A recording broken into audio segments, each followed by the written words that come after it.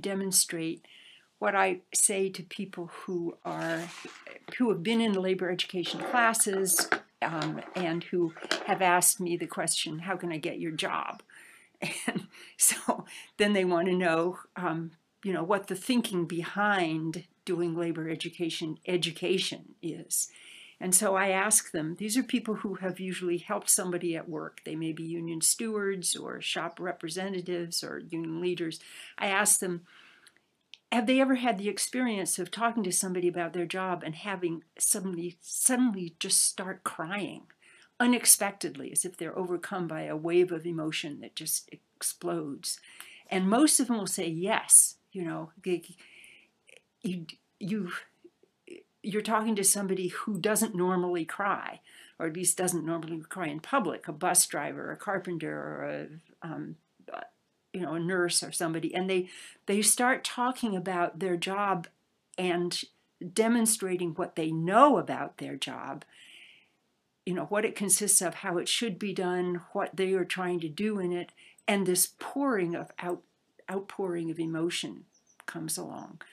So that is the tip of the iceberg that people have about their work knowledge.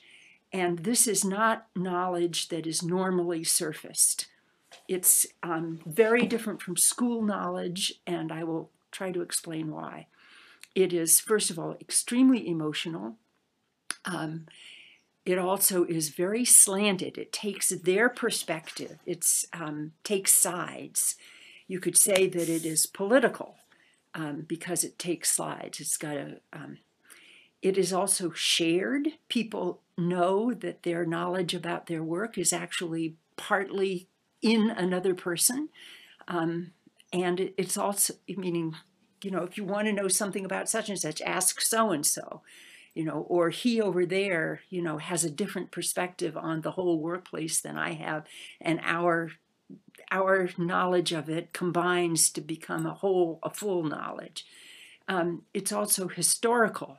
People understand what their work and what their own knowledge was like years ago. They have a sense of the history of what they're doing. And I mean, very obviously, just in the fact that they have to get trained, they have to learn how to do it. They sense that there's a path, that there are stages in learning how to do their work. So there are these four dimensions: the emotional aspect of it, the political aspect of it, the shared and collective aspect, and then the historical aspect of it. And I'm sure you can sense how different this is from school learning, which tends to be individual, and you can test it with an exam, and people will get a certificate in it, and they put the certificate on the shelf, and they go off and learn something else, and they never apply what they learned in school knowledge. In this work knowledge, it's applied all the time, and it's created all the time. So people will say, why don't we think about this? Why don't we know about this? And that has to do partly with the origins of it. Let's just take a look at it. This knowledge is extremely good because it's so active and so political. It is very good for engaging in and managing social change. It's very adaptive knowledge, and it's good for managing rapidly changing situations, which is what we're in right now, as I think everyone will agree. So let's look at where it came from. It was developed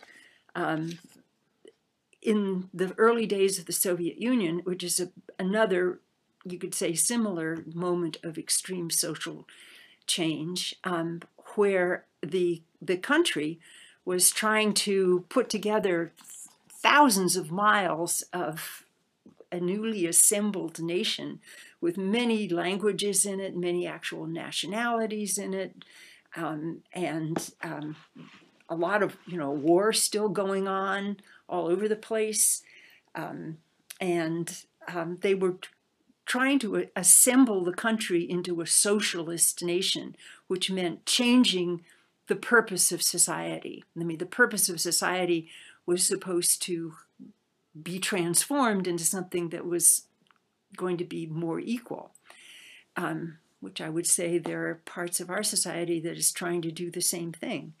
One of the leading lights of this attempt to design figure out a way to do education was a guy named Vygotsky, who with his colleagues, he was very young. It was, there was the young people who were taking over the universities and the streets and the, creating the new bureaucracies. He was this young guy, and he and his colleagues tried to study how people actually do learn. And they studied children, how children learn their first words. They studied, they went out into the boonies and looked at peasants and asked them questions about how they built categories out of the different, how they named the categories that of the tools that they used. They brought all this back together, and when they developed their theory, they foregrounded speech as the thing that connects people and allows us to regulate and manage and organize our thoughts.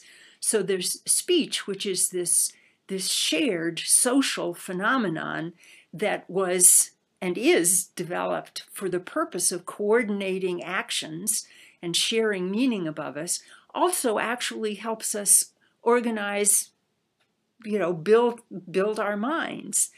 And, you can see this when you're in the classroom and somebody has one of those light bulb moments. It's often because they have just been given a concept that puts a name on an experience that they know from their own life.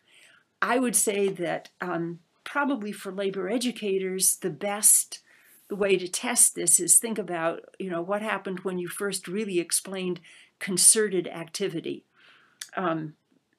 Concerted activity, it's a funny sounding word. Activity, who knows what that is? Who knows what concerted is? But those two words together have been part of labor legislation for over 100 years. And they are basically, concerted activity means two or more people helping each other. And one of the basic labor rights that we have is the right to help each other at work. So when you talk to people about solving an urgent problem at work, and they have a lot of sort of scattered experience of it, and they're saying things like, that's not fair, that's not right, or that's not how it's supposed to be, and all I was trying to do was teach her how to do it right so she wouldn't get her fingers cut off.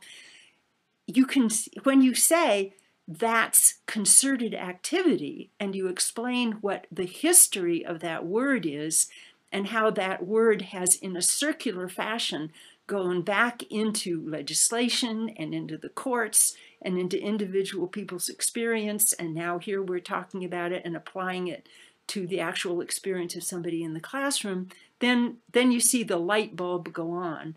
And what you have done is surfaced an experience and given it a concept, and then the person whom you're talking to can take that concept and put it back into their own mind, and they can organize their actions and thinkings around that.